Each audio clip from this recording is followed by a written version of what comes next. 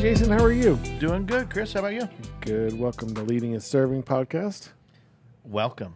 Yes. You're here. We're here. We are here. Another great week. It's been a busy week. Yeah, it has. I'm sure when this drops, it's going to be still busy. But yes. you know, that seems to be the time of year. Like we're kind of revving up into the holidays. I know. And like, I think when this drop is going to be November already. So it's like, God, it's just getting busier. Yeah, it is. Yeah, life is accelerating no matter how hard we try and put on the brakes, I think. I completely agree. Yeah. But I do want to remind everybody that we talked to Jeremy last week.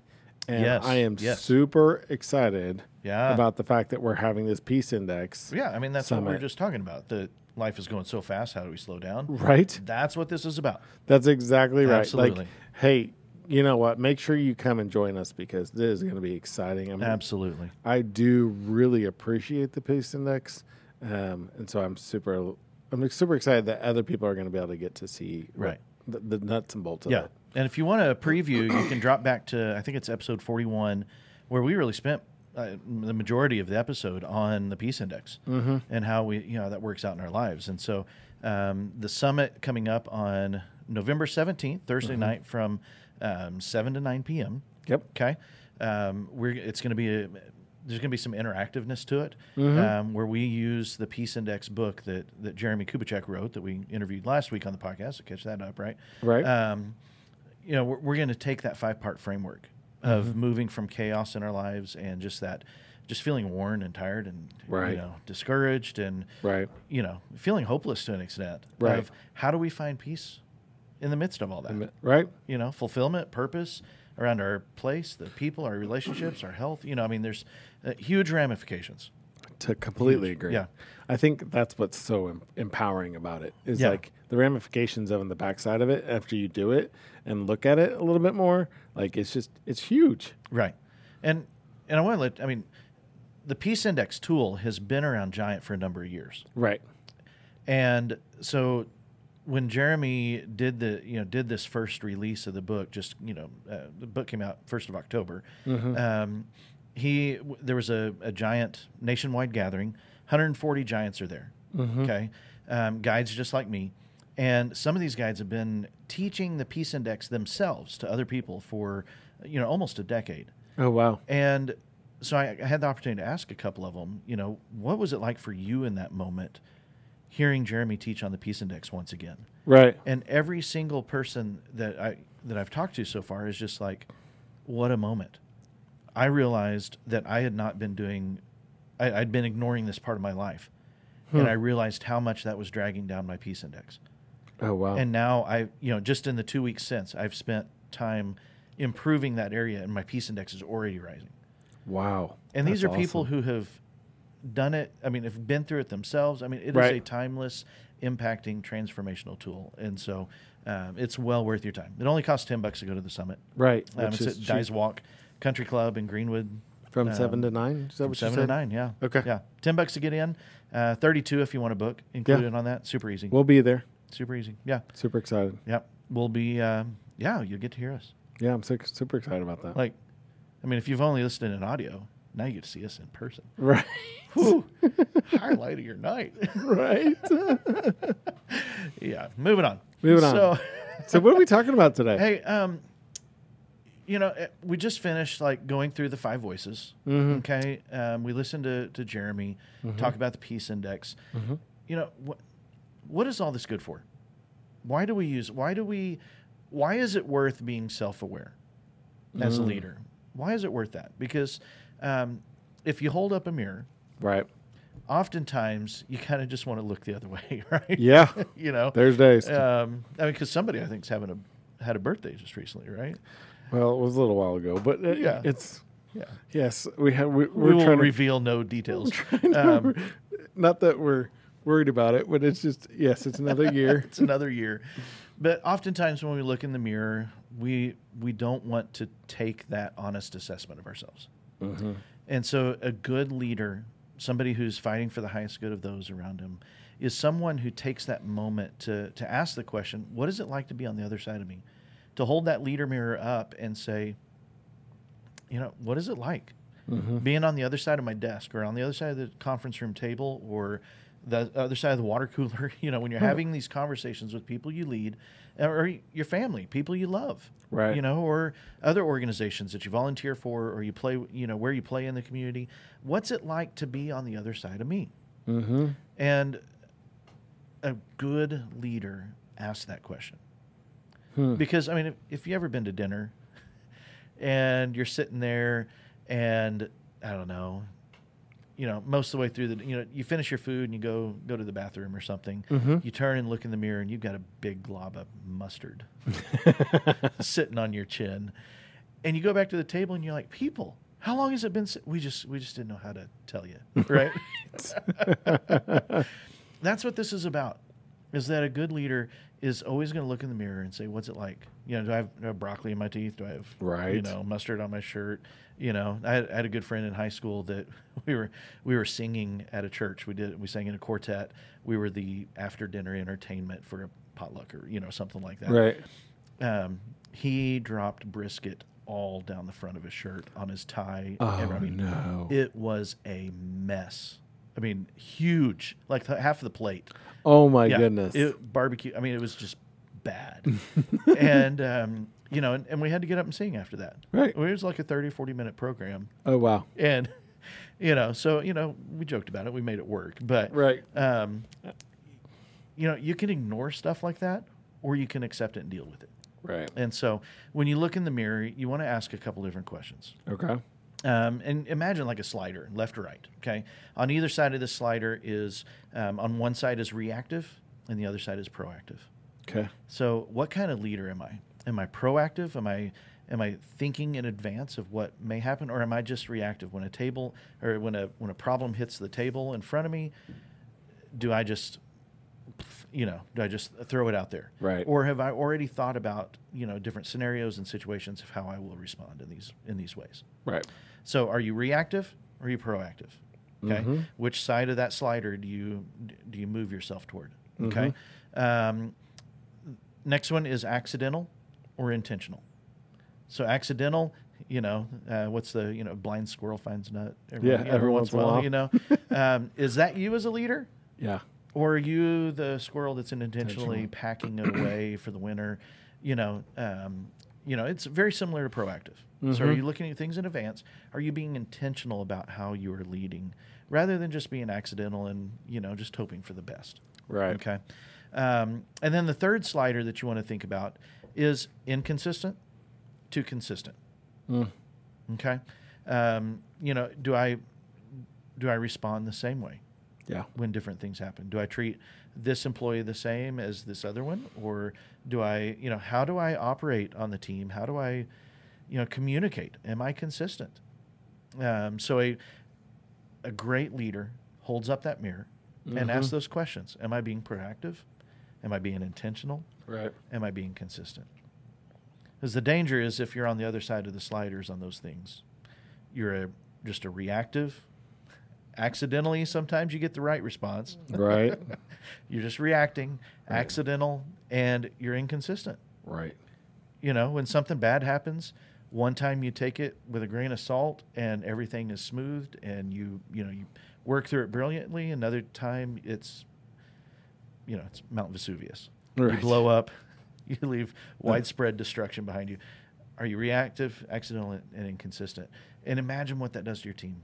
Yeah. What that does to your mission, your organization, the people around you. If it's your family, that's a hard leader to be around. Yes, it is. Really hard. And so are we willing to ask what it's like to be on the other side of me?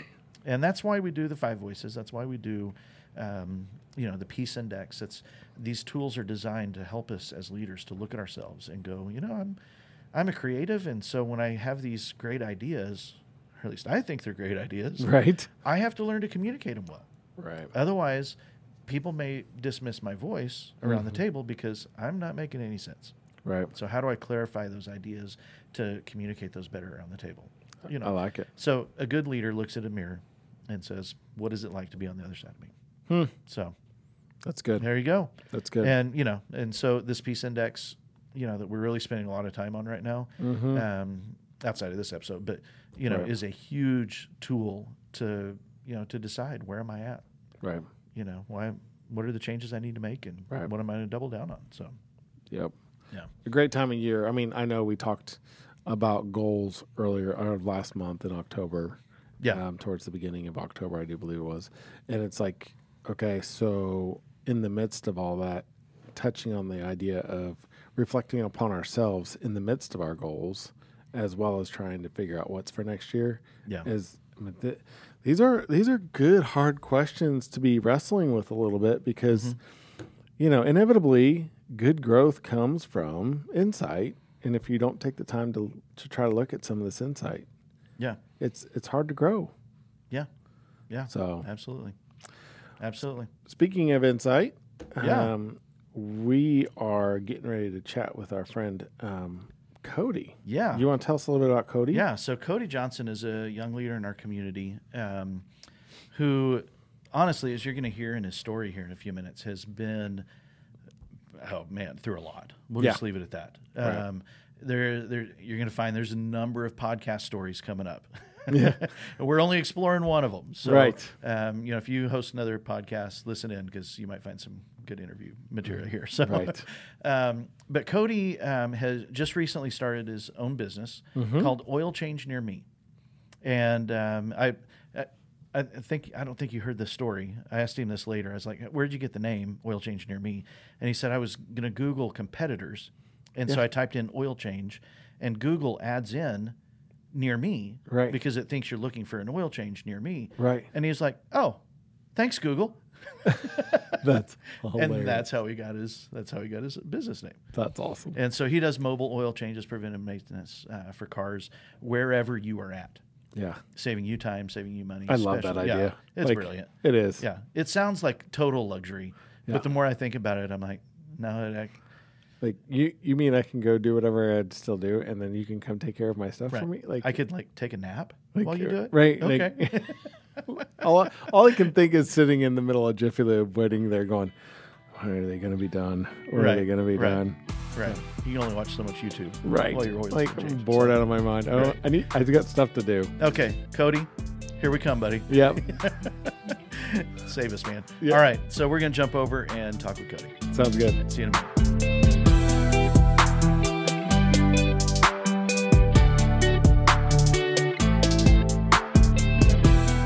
Well, welcome, Cody. Thanks for joining us today. Yeah, of course. Thanks for having me. I'm really excited. So, give us a little bit about you. Give us a little bit of background history about you. Where'd you grow up? Where'd life start? Sure. I'm 28 years old. Grew up in the small town of Linton, Indiana. Okay. If you haven't heard of it, I'm not surprised. Town of about 5,000. So you compare that to the Center Grove school system. That's pretty much the Center Grove High School, isn't it? Right. Yeah. Right. Yeah. Yeah. I graduated with 67 in my class. The town over from me, Duggar, they graduated with 12 the same year. Sweet. Oh, wow. Yeah. Yeah. So very small town. I grew up on a gravel road between two cornfields. And so to come to the big city of Greenwood, is a big change. I graduated high school in 2012, and that's kind of where my whole story began. Mm-hmm. I bounced around. I went to Illinois, Tennessee, Florida, Ohio, and ended up back in Indy. Did you go there for jobs, or did you just go there because that's where you wanted to be at different points? A little bit of everything. Yeah. Okay. Yeah. Yeah. I went just kind of some places for jobs, some places for fun. Yeah. Okay. Yeah. We'll call it fun. Yeah. So to speak. Yeah. Okay. Yeah. So what brought you back to Indy then? Girlfriend.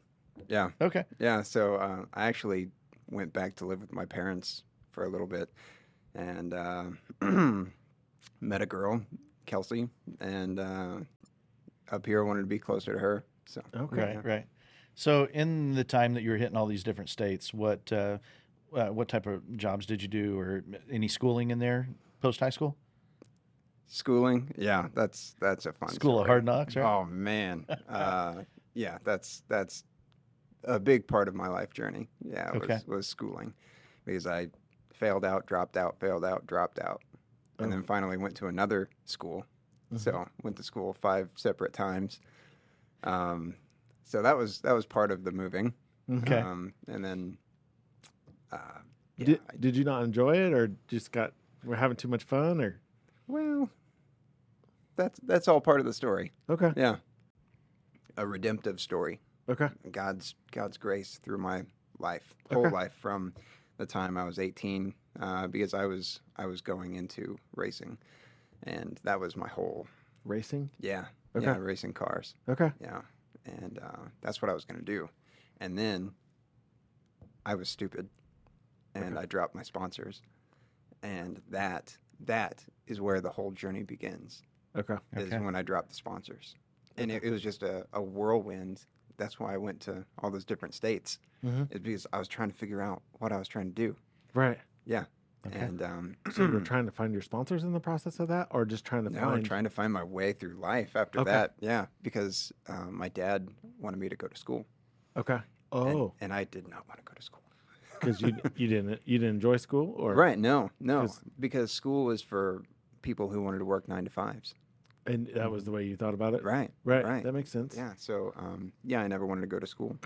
So I just bounced around state to state to state and school to school to school. Okay. And Trying to fulfill your dad's dream in the process of trying to figure out your own. yeah, really just trying to figure out my own, and then Okay. also hearing my parents' voices in my head too, saying, Right. "You need to go to school. You need to do this. You Right. need to do that. You need to fit the mold." Right. Yeah, and never feeling like You could fit the mold. right, Right. exactly. Yeah. And that's a hard dynamic to walk. Yeah. As a graduating high school student trying to figure out what's Right. next in life, right? Right. Okay. Okay. What was it like losing that dream of racing? What did that feel like? Oh man, that sucked. It crushed my soul. Really? Yeah, it was bad. Yeah, I was 18, and I had 2 of the best sponsors in the industry, Oh, Really? wow. and but they wouldn't take me up the ladder. Okay. So that's why I dropped them. Sometimes you have to do that in racing. You have to shed your skin so you can Right. keep climbing. And so I dropped them, and I knew it was a big leap, but I had just always had somebody there to pick me up from the time I was 4 years old to 18. Oh, wow. And here I am, 18, and officially an adult in the government's eyes. Right. And Right. I have nothing. I have basically no money. Yep. Now I have no sponsors. Right. Because nobody just picked it right back up. Right. Right. Nobody. I was trying to get into sprint car racing and then IndyCar Okay. or NASCAR, and nobody was there to take me up that ladder. Wow. Yeah, Oh, wow. Yeah, it sucked. Yeah. Yeah. But that was like the deep passion as a kid. That's what you wanted to do forever Yeah. and ever. Yeah. So actually, my story is it's not the typical, well, I worked my 9 to 5 and I got tired and I Right. quit and I told my boss, I'm going to do it and I'm going to do it better than you. Right. Or, I had parents that wanted to be, or they were entrepreneurs and they said, well, you should be an entrepreneur. It was never like that. No. It was. What did your parents do? So my dad worked for John Deere for 15 years. Okay. And then he's worked for the Navy, the Crane Naval Base, Okay. for 20 some years now. And then my mom has worked a lot of social, what's that called? Social work? Yeah, social work. Yeah. Yeah, social. Okay. Yeah. Okay. Yeah. Okay. Yeah. So, yeah, really my story is a lineage. The Bible uses lineages. And it doesn't go back to my great-great-grandfather's great-grandfather Jethro or something like that. Right. But it goes back to my grandpa. Mm-hmm. He was a racer Really? back in the 60s, and he was really good. Okay. Usually top 2 in the state.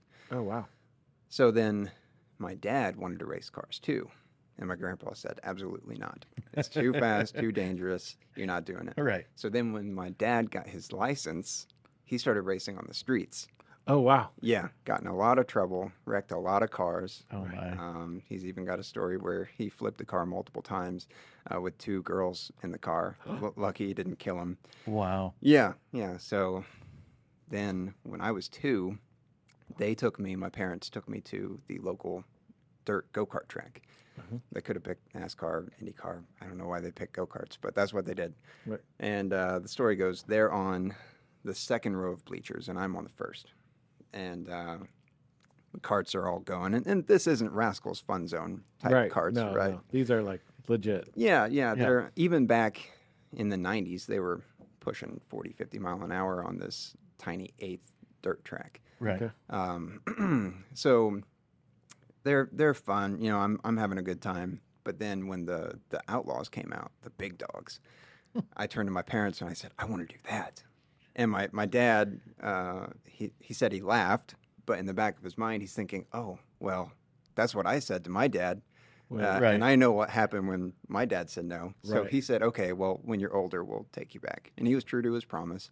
When I was 4, they brought me back, and we went back to the pits after the races. And he got to talking to some guy whose girl was in the kid kart class, the baby karts. And I got to go out in one of those and turn a few laps and came back in. And for Christmas, they spent all their money and got, you know, a kid kart for me and a go-kart for my dad and a trailer and some tools. And You were 4, 4, yeah. starting your racing career. Yeah, about waist high, yeah. Awesome. Yeah, and so we went, you know, that next year to the same dirt track and started racing. The first race, I spun out every lap coming out of turn 1. Second race was a bit better. And the third race, I won. And my dad, he's a genius. The dude is super smart. Yeah.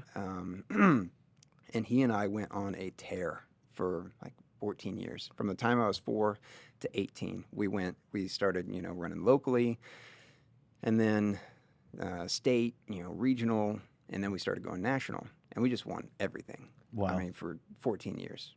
Track Wow. records, I still have track records all over the Midwest. I mean, we were doing it good. We were doing Wow. it really That's good. awesome. Wow. Yeah. And then I even got to drive for some people like Tony Stewart as I was, you know, moving up, went to mini sprints and, you know, midgets, and got to do a lot of cool things. So my plan A was to be a race car driver, and I had no plan B. Right. So then when I was 18, you know, I was about to graduate high school, and I wanted to keep climbing that ladder. So I dropped my sponsors. And like I said, they were the 2 best sponsors in the industry. Wow. And so I dropped them because they couldn't take me to the next level. Right. And nobody was there to pick me up. So And here I am. Is when you say next level, that's something like where you actually get paid to do it, or it's Right. still just a hobby? Right. Yeah. So I was getting paid a little bit. Okay. I was considered semi-pro. Okay. You know. Because I'm from a guy who doesn't understand the racing industry. Like I just trying to make sure I understand. Yeah. It's hard for a high schooler to be considered professional, but Right. yeah. So I would say semi-pro would be Okay. correct. Okay. So yeah, I wanted to keep climbing, go to sprint cars, and then IndyCar or NASCAR. But yeah, nobody was there to pick me up. And my dad, I could point to the table at the Linton McDonald's where my dad sat me down with the magazine, IUPUI magazine, and he said, we need to talk about school. And I was like, oh, you know, my heart sank. Right. Right. So yeah, I went to IUPUI for motorsports engineering, and I was an honor roll student all the way through high school. Oh wow. Went to college, and I failed out with a 1.6 GPA.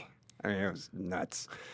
And it was a surprise too. I was really working hard, and then it came time to look at my grades at the end of the semester, and I was really shocked.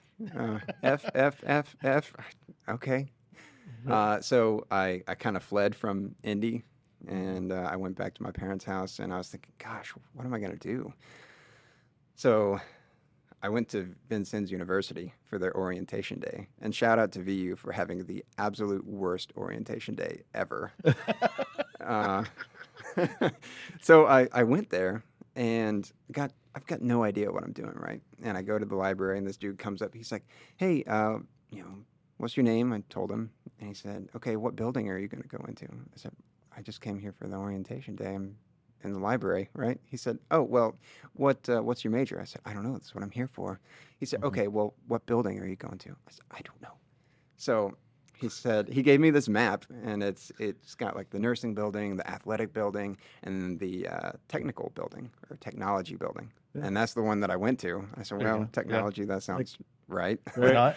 Yeah. So I went there, and it was empty. There was one lady at a desk, so I went over to that desk, and she says, hey, what's your name? What are you here for? I said, well, I'm here for orientation. I was at the library. She said, okay, what major? I said, I don't know. And she said, okay, well, here's this pamphlet. And it's a pamphlet with about 30-some different majors in the technology building. Oh, my goodness. And she says, so which major do you want to go into? I said, I don't know. She said, okay, well, I'm going to go to the bathroom. And hopefully by the time I'm out, you'll have figured out your major. Oh, wow. Yeah, so I'm looking through this pamphlet thinking, I'm trying to alter the course of my life while Margaret's in the bathroom taking a dookie, she came back and she said, have you figured it out? And I said, what's precision machining? And she said, they cut metal. I said, that sounds like something I would do probably. Yeah. So that's what I did. I started precision machining and did that for 3 semesters. And I was super good at it, 3.8, 3.9 GPA all the way through that. But I didn't like it. I couldn't see myself doing it. So I went back to IUPUI. I dropped out of VU, went back to IUPUI for motorsports engineering, tried it again. Some things in my life had changed. I was older. So I thought, okay, I'm going to do this again. Right. And I failed worse with a 1.3 GPA. Oh my. Yeah. And what I figured out was happening was I was spending all my time working on race cars. I was in the garages because they have multiple garages, multiple teams, and I was on all of them, either driving or crew chiefing or just working on cars. So that's what I was doing. So I decided, okay, this isn't going to work. So I went back to VU for precision machining, and I was settling. And went through one semester, and I did it even better, like a 3.95 GPA, and I got done in half a semester. So I was doing really well, right? Yeah. Right. But I was so unsettled. So I got into fitness at the same time. Yeah. And so because I was done in half a semester, I spent the last half not going to class like I was supposed to and spending 5 to 8 hours in the gym. And yeah, I would pack lunches, multiple meals, and go to the gym. And I decided that if I'm not going to be a professional in the racing world, I'm going to be a professional in something. Mm-hmm. So I gained 50 pounds in 4 months at VU. Wow. Oh, wow. It was nuts. So I decided I'm going to be a physique competitor. I'm going to be the first professional sponsored physique competitor with a heart problem. I've got lower aortic stenosis. So that's what I was going to do. So I met a girl while I was there, and I bought a ring and sold my beautiful truck, and I bought a family car. And she went down to Knoxville to Johnson Bible College, and I moved down to Knoxville to be close to her. Mm-hmm. And I got a job at a Gold's Gym as a trainer, and I was like, cool, this is what I'm doing. This is a great start. Right. I'm doing pretty good in fitness. I was now 185 pounds and like 5% body fat or something like that. And turns out it's not a good idea to go to a brand new city in a brand new career, not knowing really anything about what you're doing. So I didn't have any clients. Oh, wow. Yeah. So about 3 or 4 months in, I got evicted from the place that I was living, and I went homeless for several months. I was living in my car, my family car. Right. I had a dog at the time, so he and I were living in the car together. And then it got cold, and my manager, who kind of knew what was going on but didn't really know what was going on, she took the dog, and I moved into the gym. I slept on the concrete floor. It was a 24-hour gym, And what I would do is I would wake up at 5, go in the shower, change, work from 6 to midnight. And at midnight to 2, I would work out, do my own workout, and then fall asleep on the concrete floor in the kids' care room. And then, 3 hours later, get up and do it again. Oh my goodness. So nobody knew that I was homeless. Oh my goodness. It was crazy. And I wasn't on the street corner begging or anything like that. Right. I was just trying to grind and get it done. Okay. So yeah, I finally, I made enough money to get an apartment and pay the down payment. And I was moving in the next day. I signed and everything, and I wrecked my car that night. Oh no. So I called my girlfriend. I was like, "Hey, could I use your car to work out something with the shop?" She said, "No." I said, "No." She said, "Just go home." I said, "Woman, I haven't had a home for months to be close to you." And she said, "I don't care. Just go home." So yeah, I cried for 8 hours. My parents came down, loaded the car up, and drove me home. And it was so nice of them. And the dog. We picked up the dog. Okay. So man, I was in my room for 3 weeks, just bawling and writing notes, letters to this girl. Turns out she never opened them, but that's another story. So then my dad finally got me out of the slump that I was in. He said, "You need to, get over it." So I did. I went to Terre Haute, met a guy who applied for a bunch of jobs, and he said, "Dude, I got a job offer down in Florida, managing this gym." But the guy asked if I had a friend that would manage it with me. Would you do it? I was like, "Sure. I don't have anything else going on." Right. So we moved my whole life down to Florida. With no car, right? Well, I got my car fixed. Okay. Yeah. Okay. Yeah. All right. Man, how are we getting to Florida? Right, Okay, right. Go ahead. Sorry. So yeah, we moved down there, and I went from the beginning of 2016, not having a home, sleeping on a concrete floor, to living in this dude's mansion by August of 2016. Oh wow. So big change, right? Yeah. Obviously, it's not my mansion, but I was still living in a a mansion. Yeah. It was pretty cool. Not? That's pretty impressive. Yeah. But that story is a Dateline story. It was a crazy. Basically, I got lured down there, and he asked for like sexual favors, and it was a bad deal. So, any true crime podcast people out there, I've got an episode for you. Yeah, that story alone is nuts. We've got one about love letters and true crime. Right. We're gonna have to branch out. I think I'm good. Yeah. So anyhow, I fled from Florida. I mean, Good for you. I ran north as far as I could. Yes. In my old Pontiac Grand Dam. Yeah. Nice. And on my way back north was when I said, okay, I've been doing a lot of stuff, taking a lot of risks. I've got to go back to school because here I am. I'm going to settle again. Right. But I got to figure it out because at the very least, by the end of the time that I'm done with school, I want to be more valuable in the marketplace. It's not about getting a degree. It's about being valuable. Right. So I went to UNOH because they were direct competitors with IUPUI. So that's how I knew about them. And 3 weeks after I got home, I started school at UNOH. And I tell you what, that was the biggest change in my life ever. I was 26, 27, something like that. No. I was 25, I think. And 4.0 all the way through. I think I ended up graduating with a 3.98.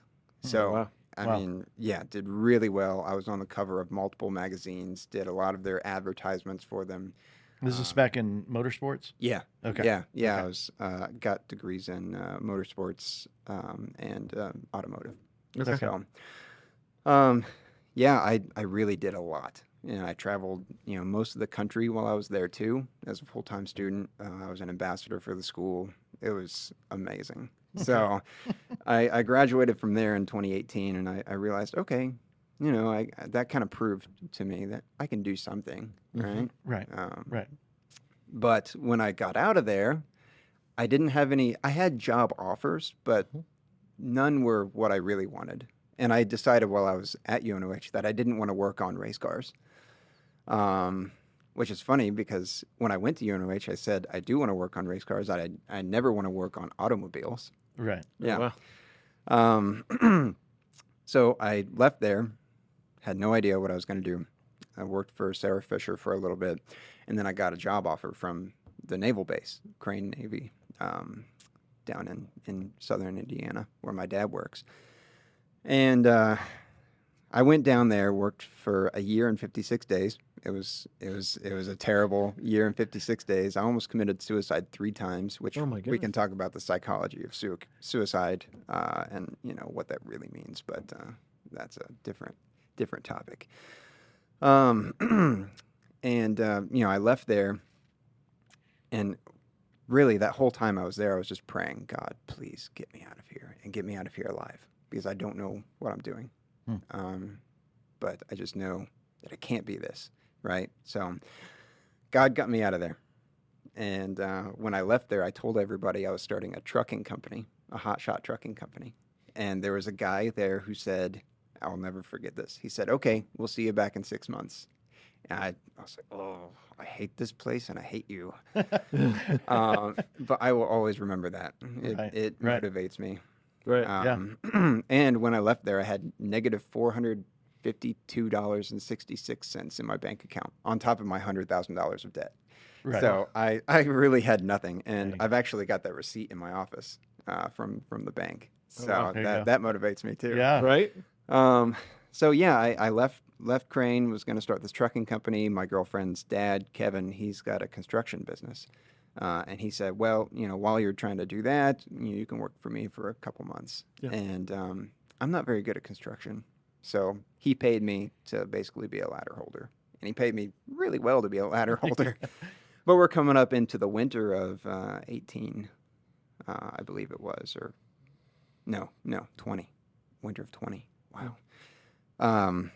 And, in the construction business, things slow down when it comes to exterior especially, right? Mm-hmm. So he had to make 3 cuts in the business, and I knew that I had to be one of them, right? So for his sake and my sake and everybody else's sake, I need to get out of there. And I ended up working with a pastor restoring cars. I called him. That was a connection that Kelsey had. And I called him. I said, hey, I heard that you restore cars. He said, yeah, I used to. I don't really now. But I've got this Bronco that I've had sitting around for 6 years. I could pay you cash while we get that done, and then we'll just go from there. So I started working with him. But I guess to back up, in the construction business, when I was holding the ladder, that's actually where the idea for Oil Change Near Me came about, my current company. Right. Mm-hmm. And I was holding this ladder and I was praying, God, winter's coming up. I don't know what I'm doing. I know I need to be cut. It's not a trucking company. I've had all these failures. Mm-hmm. Is this just another failure in my life story? And for the first time ever, I heard God say something to me, and it was crazy. And what I heard was, go back to the basics. I was like, what does that mean? Yeah. Right. We're talking like water and bread? Right. Yeah. No, those are the essentials. Oh, sorry, my bad. No, so what I decided that meant was business basics. Business 101 is, what does the world need that I can provide, right? Right. So I thought, okay, well, I've got 20-some years experience in automotive and racing. The world needs maintenance on their vehicles. I don't have any money, so I can't get a shop. I've got terrible credit, so I can't get a loan for a shop. Right. But I've got this truck. I'm going to do mobile. I'm going to, wherever people are, I'm going to change their oil in their driveway, their parking lot, wherever. Right. Mm-hmm. And so, I was still holding the ladder and praying, is this it? And I pulled out my phone and I started looking up shops around me, my competitors. Well, still holding the ladder with one hand, I hope, yeah. Right. Okay. Some poor guy was on the 3rd floor. Right. I was not doing a good job. Sorry, go ahead. Yeah, so I looked up my competitors. You know, I saw Valvoline, Jiffy Lube, blah blah blah, and I thought, okay, these are obviously great brands. What's my brand going to be? And I looked up in the search bar, and I had typed in oil change near me, and I said, oh my gosh, That's it. that's the name. And so I went on the InBiz website, and sure enough, the LLC wasn't taken. So I took that right then and there. There you go. Nice. Yeah, and then it was really cool. Within a half a day, the logo, the flying jug, the flying oil jug, Yeah. and the colors, the demographic, everything was laid out in less than half a day.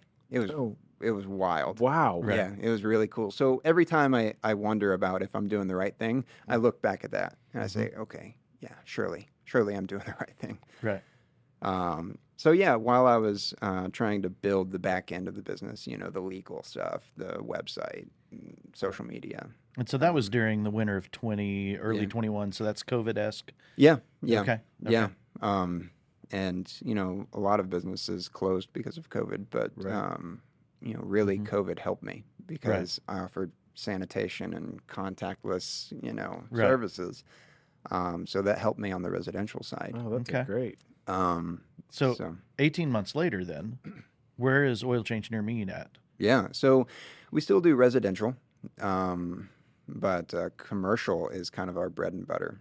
In fact, my first client ever was a guy named John Martin. I was working on these restorations, and he pulled his car in, and he said, "Hey, I've got a Ford Explorer that it died. Can you look at it?" I said, "Sure." I don't know this guy from Adam, right? Right. And I said, well, I'm going to need to do an oil change on it to see the health of the engine. And that alone kind of like blew his mind. He's like, what do you mean, the health of the engine? I said, I just need to see, it's kind of like blood, right? Doing blood Okay. work on an engine. Yeah. Sure enough, it had metal in the oil. So I called him. I said, hey, John, bad news. Your engine's blown, or it's blowing up. The professionalism, I guess, that I showed was enough to him that he said, I heard that you're starting this to-your-door preventative maintenance service. Is that right? I said, yeah, yes, sir. He said, well, I've got a fleet of vehicles. Would you be willing to work on them? And I thought, I've never thought about working on fleet vehicles, but yes, sir, I could do that. Yeah, Absolutely. Yeah, right. I don't know how I'm going to do it. I don't know the legal aspect of all Right. this stuff, but sure, yeah, I can do that. An engine's an engine, Right. right? Doesn't matter who owns it. Right. Yeah. So that's how I even got the idea of working on fleet vehicles. Yeah, which is a great business. Yeah. It so with residential, it's obviously a great service because it eliminates a lot of pain points for people. They don't have to go and sit and wait on vehicles in a dirty shop or Right. in their car while it's being jacked up in the air and all that stuff. But for businesses, it actually saves them a ton of money. A little plug for Oil Change Near Me. It saves an average of 44% Really? on maintenance costs because they don't have to pay somebody to go and sit and wait Take the for an vehicle hour. on. Right. If you pay somebody $25 an hour, that's about what it takes for an oil change to drive there, sit there and wait. I've heard of some people waiting for an hour and a half. Oh yeah. So that's 2 hours right there. That's Right. $50. But the big one is downtime. So if you pay somebody $25 an hour, you should at least be making $50 an hour off of them, right? So when they are at the shop, they're not working. So you're paying them to not work, and you're not making the money that you would have been making in an hour. Right. Yeah. Right. Right. So what we do is we service vehicles during company meetings or before or after hours, or even doing house calls while they're doing house calls. We have serviced vehicles at their customers' homes, in the driveway or alongside the road, whatever that customer is comfortable with. Right. So Yeah.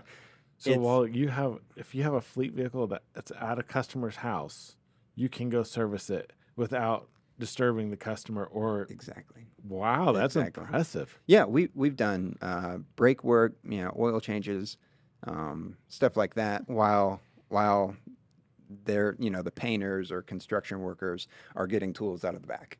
Right. That's awesome. Yeah, That's yeah. awesome. And we don't want to do big jobs while You don't we're want to do there. the oil or an engine swap? Right, yeah. Yeah, engine swaps and training swaps are two of the things that we don't offer. Right. Totally understandable. Yeah. Hey, this is sitting out in my front yard. Can you do the engine swap real quick for me? I need to be somewhere at 5. Right. Oh, yeah. That's right. Yeah, sure. Yeah, I've done one transmission job. I replaced it on jack stands. And wow. that was in a garage, temp controlled and everything. So the elements were not a factor, but gosh, It's a lot of work. I did it by myself, and it took, 10 hours or whatever it took. I don't remember. Right. And I think I strained every muscle in my legs and my hips trying to push that thing up there. Yeah. Right. That's a lot of work. Wow. Yeah. So we don't do transmission swaps. There you go. Yeah. All right. So 18 months in, Yeah. you've built a residential presence. You've learned to do fleet work and commercial work. You've just hit a new milestone that you have a new hire, right? Yeah. So Yeah, it's I got a not new- just you, not just Cody anymore, right? Right. Yeah. So when I first started, obviously it was just me. I banked on my abilities as a tech to do the work. Quickly, outgrew myself. So started looking for people, and the whole vision is to not be by myself. Right? Is to create this big franchise, and it'll be the first successful franchise in the mobile lube industry. By the way, wow. Yeah. There aren't many in the world. I was gonna say doesn't sound like a very common business model. No. So what are your milestones to get to that? Sure. That if it was just you a few weeks ago, Yeah. you just hired your first employee. Yeah. What is it going to take to get to that big brand franchise? Right. So I think the model is going to be each franchise will have up to probably 10 or 15 technicians in their region. So each franchise is going to have a region, probably about 15 miles radius, and it'll be about 10 to 15 techs, and we can service about 2,000 vehicles per year with that model. Oh, cool. Okay. Yeah. Okay. Yeah. So one metro area like Indianapolis might have multiple regions within it. Sure. Yeah. Okay. I think Indy could probably host 5. Yeah. Okay. Yeah. All right. Cool. Man, So- that's It's been an interesting. I'm glad you gave your full story because it is definitely a process of how to get there, and it's been great that you've had support as well as from a guy who's gone through some failures. What would you say to other business owners that are struggling with the idea that they're going through a failure right now? Yeah.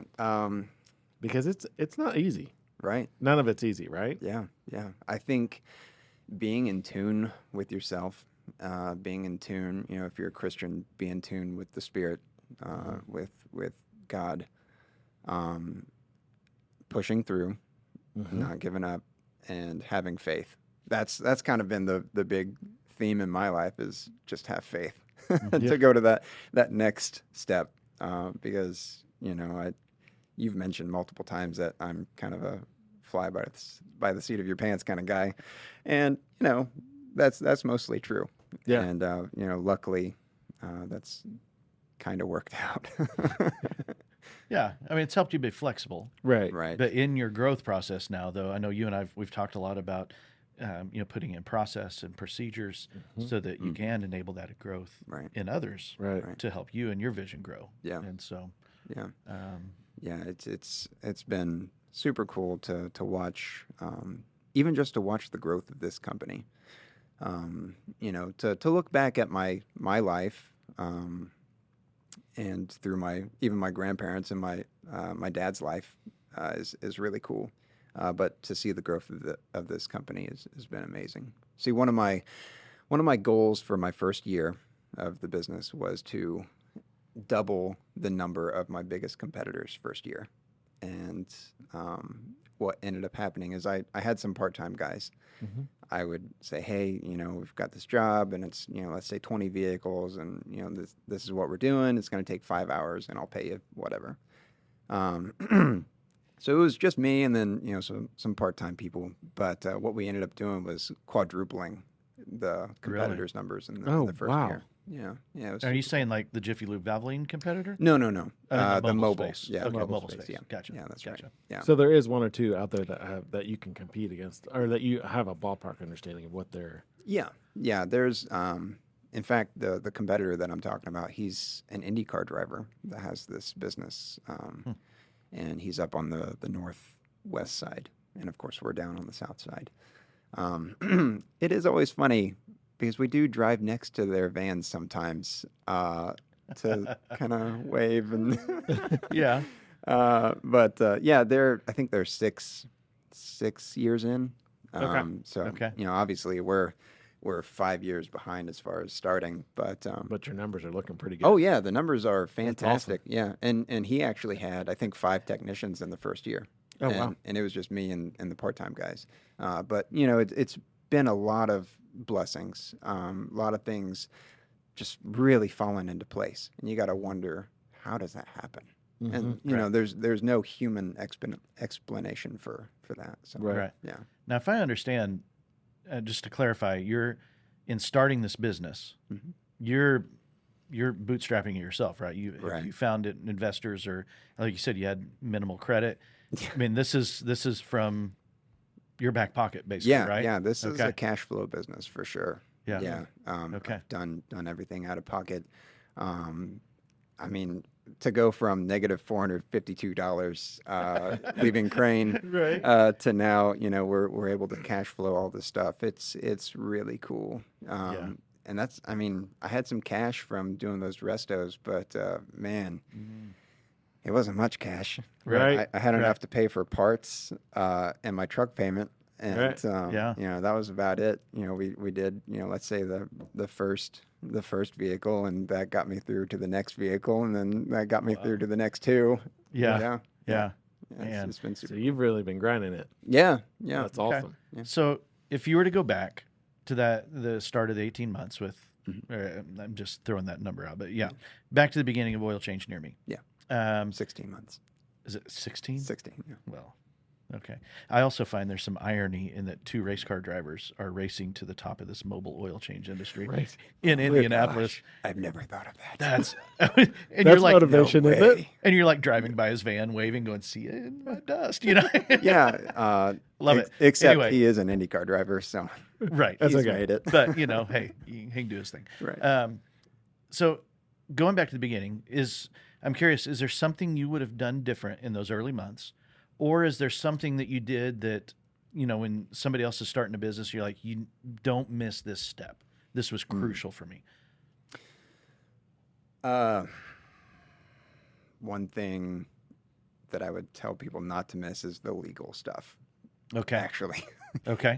Because in the midst of the story of moving around and doing all this stuff, I did have a business selling online fitness programs and diet programs back before it was cool, because now everybody's doing it. Right. It's kind of like photographers.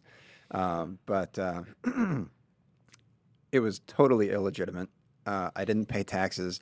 I actually didn't know that I had to pay taxes on it. It was bad. Okay. So yeah, to think, man, I could have really gotten in trouble with that one. Luckily, I didn't do hardly anything with it. But yeah, to look back and say, okay, it was good to really step it out, because being a fly by the seat of your pants kind of guy, I would normally just go. Wing it. Right. Yep. Yeah. Yep. Right. Yeah. Right. But with this one, I actually sat down and did my homework and talked to the right people, and figured out this is what I have to do, and then this and this and this. Don't cut corners on those early days on the reality side. Yeah. All right. Man, I really to know. wanted to take off, but Yeah. not Okay. cutting corners is good. All right. Well, dude, an amazing story. Yes, for sure. Thanks for sharing it with us. Yeah. Yeah, I mean, the redemption and the stick-to-itedness, I don't know if that's a word, but it is Yeah, now. It is. And, I mean, you've got multiple podcast interviews within you, and I love it. Right? Yeah, So, I hope so. how would people find you? If Yeah, they if they're want to know interested, more get the about you oil or change oil or- change or services, Yeah. So they can go to the website, oilchangeusa.net. We haven't gotten the .com because it's going to cost about $50,000. Ouch. Yeah. So oilchangeusa.net. You can schedule a service there. You can send a request for service on one of the pages there. You can reach out to me directly at Cody@oilchangeusa.net, or give us a call at 877-404-4645. Awesome. Perfect. Awesome. Well, man, all the best to you. And yes, thanks for sharing. Building a business in a way that's, I mean, you kind of think, oh, it's 2022. Everything's been done. I got to say, that your determination is amazing. Yeah. I love that about you. I love the fact that you have grinded hard, and you've done an excellent job of not stopping. Well, I appreciate that, but Yeah. I've definitely had some moments where I thought, and I bet this might be the end. I bet you're 10 times stronger because of it. Yeah. Yeah, I 100%. would say so, yeah. So, all right, y'all. Thanks for listening in, and we'll be back with you here in just a moment. Sounds good. Thanks.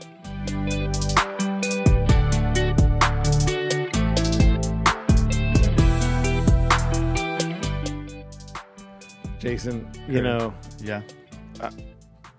I do really appreciate his story. Man. It's a story of resilience. Yes. And redemption. Yes. And I just love that there's so many loved ones in his life that didn't back away. Right. When it would have been easy to. Well, and he didn't back away. Yeah. Like, it just, yeah. I mean, he just kept plugging away. Right. And just, that was a lot for, I mean, right. I don't know if my path was that rough that I would have struggled a little bit more, I think. And I'm sure he struggled some with going through some stuff. You know what I mean? Like he talked about some of the things that he went through. But it's just, I'm super ecstatic that we're sitting here today, or we had, sat here today and talked with him about this journey he went through. Right. I love that he is a great example of driven by big vision. Mm-hmm. That, initially it was going to be the race car driver. Right. He was going to be professional. And then when that fell through, he went toward, the bodybuilding. First professional body with a heart issue, right? Right. Right. And when that didn't work, now he's like, this is going to be the first successful mobile franchise in the nation. Right. And I think he's done his homework enough to know that he would be the first beyond a couple of little ones here and there. Right. And so I love that he's driven by big vision. That's cool. I do too. That's cool. It was really good. Yeah. It's kind of, him and I kind of get together and we start to spiral off each other. Oh, really? Idea after idea. And we're like, ooh. So it's probably bad. But that's too funny. But I just love seeing the growth in him, even over the last few months of just taking some new steps of expanding his business, hiring people, and it's really cool. Yeah, those steps are huge, especially when you've come from a position of you didn't know what was next. Yeah, totally. So yeah, but super thankful that Cody joined us, and thanks, Cody. Shout out to you, and thanks for joining us again today. Yeah, and you guys don't forget about the Peace Summit coming up on the 17th of November. You can sign up online. All the links will be in the show notes. And otherwise, give us a like, comment, subscribe, shoot us an email, all that fun stuff. Right. We would love to hear from you. Sounds good. And if you are, I'll tell you what we'd love to hear is if people are going through the Peace Index on their own. Oh, yes. And you want to share with us, kind of let you know, because accountability is huge. Mm-hmm. And, if you would like to share that with us, send us an email. We'd love to hear it. Yeah, for sure. Love to. So, sure. Right on. Hey, you guys have a great week. Thanks. See you next time. See you next time. All right. Bye.